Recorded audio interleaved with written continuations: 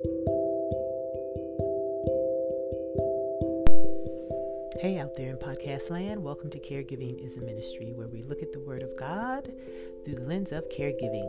Don't forget to follow me on Facebook at Caregiving is a Ministry, all one word.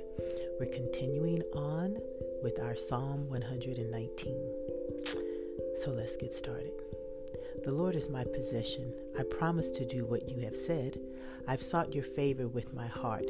Have mercy on me according to your word. I've considered my ways and turned my feet back to your laws. I hurry to keep your commandments. I never put it off. Though the wicked have surrounded me with their ropes, I haven't forgotten your instruction.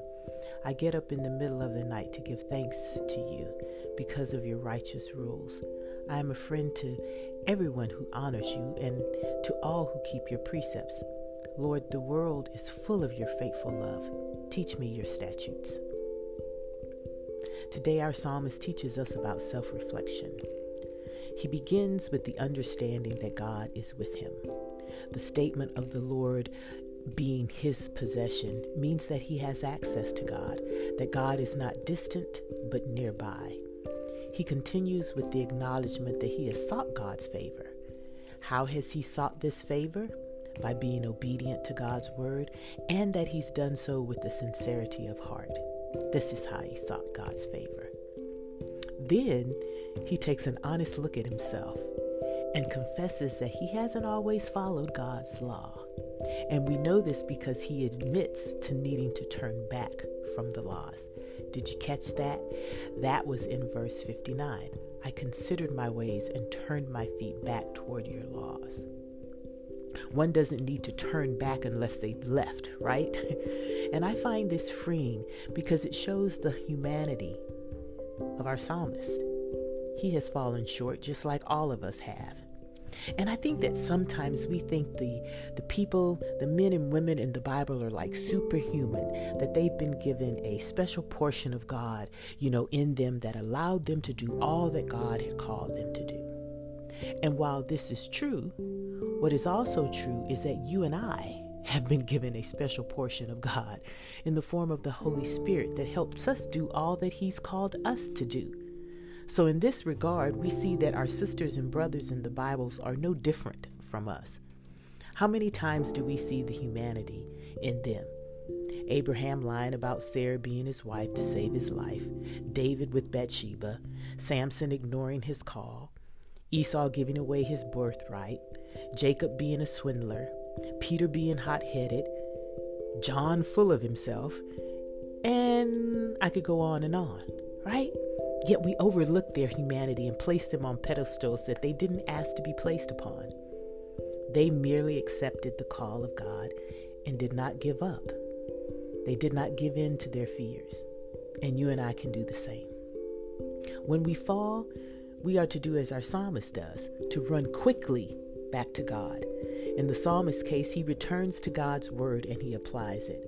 I find verse 60 comical because I can see a man running to God, like being in the middle of something and then realizing, oh, this isn't what I'm supposed to be doing, dropping it and running back to God. Straying from what he knows to be correct, then dropping everything, right? I think that's funny. And I love his comment. I never put it off. Do you know what he's essentially saying? That he does not hesitate to run back to God. That once he understands that he's outside of God's will, he immediately returns to God. And dear one, that's all God wants from you and me. That's all he wants from us. He knows that we're made of dust, prone to fall. Therefore, he made himself accessible to us. We merely have to call on him and run immediate to him and say, I'm sorry. Help me. Never buy into what the enemy feeds you in that God is angry with you, that you aren't good enough. It is true, none of us are good enough for God. Hence Jesus, who washes us and cleanses us and makes us righteous through him. We can always go back to God because remember, nothing can separate us from God's love. Our psalmist gets up in the middle of the night to make things right with God. And it's interesting because as I was on the brink of retirement, My car that I had been driving, that I had been intent on driving until the wheels fell off, stopped working. And so I needed to get another car. And I wanted to get my dream car, but I wasn't financially at the point where I wanted to get it. But I didn't want to get something substandard, and so I was wrestling with it. I kept wrestling with it. And someone prayed with me. It was like, God is going to let you get what you want. And so I ended up getting my dream car, which is a really nice car. And I remember driving it home from the parking lot and just being in a state of shock. Driving it home. I parked it in my garage, went on about my day because it was evening time, and I went to sleep. And I remember getting up to go to the bathroom, and when I was getting in the bed, I heard God say, "Aren't you not going to thank me for your car?" It was like at 3:00 in the morning. I was like, oh my goodness. I immediately got out of bed, went into my prayer room. I had a prayer room then, and was just like, God, it's not that I'm not thankful. I'm in shock that all of these years that I've wanted this particular car, that now I have it, even though financially I did not think that I was ready for it. You gave it to me. I'm just in shock. So getting up in the middle of the night isn't strange to me. And he was so gentle. Are you not going to thank me? God is that good. And our psalmist gets up in the middle of the night to give his gratitude and thanks. We can do the same.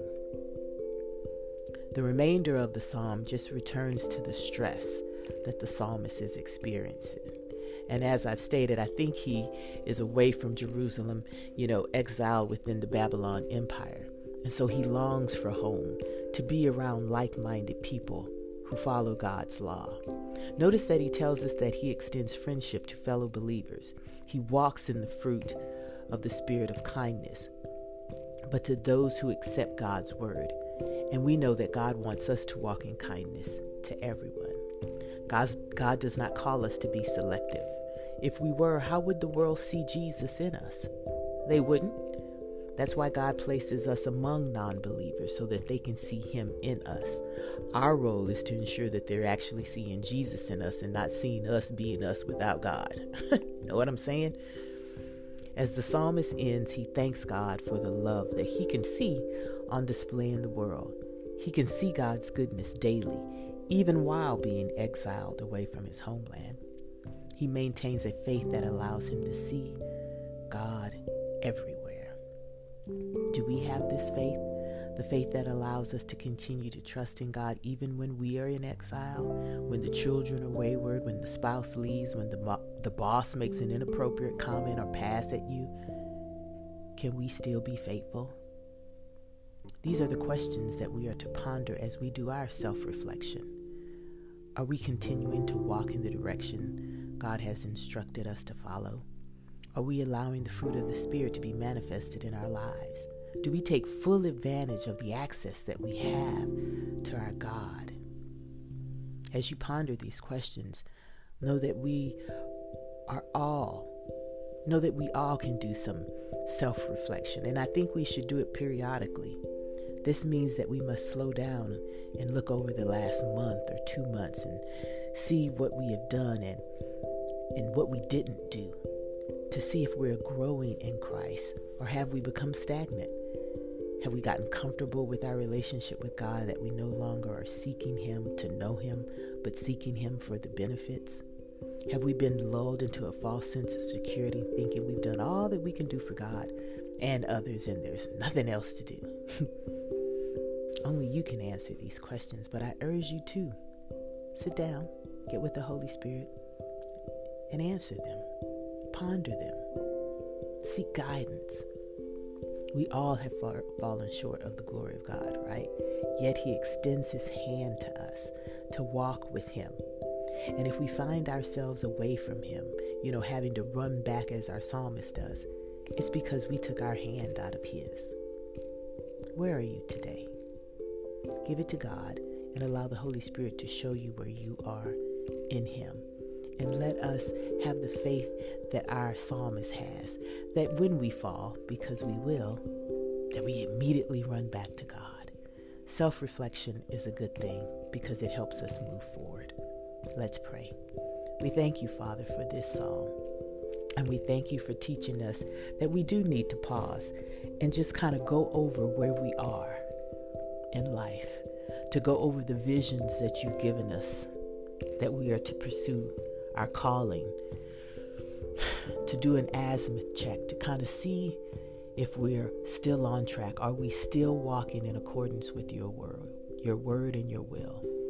And if not, to immediately run back to you and get further instruction so that we can continue on our path. You haven't called us to be perfect. We are far from it. But you do call us to be honest with you and with ourselves. And so as each and every one of us come to you this day in this reflective moment, I ask, Father, that you speak to our hearts to reveal to us where we are and also clarify where you would have us go. The caregivers out there, they're under enormous pressure. So help them.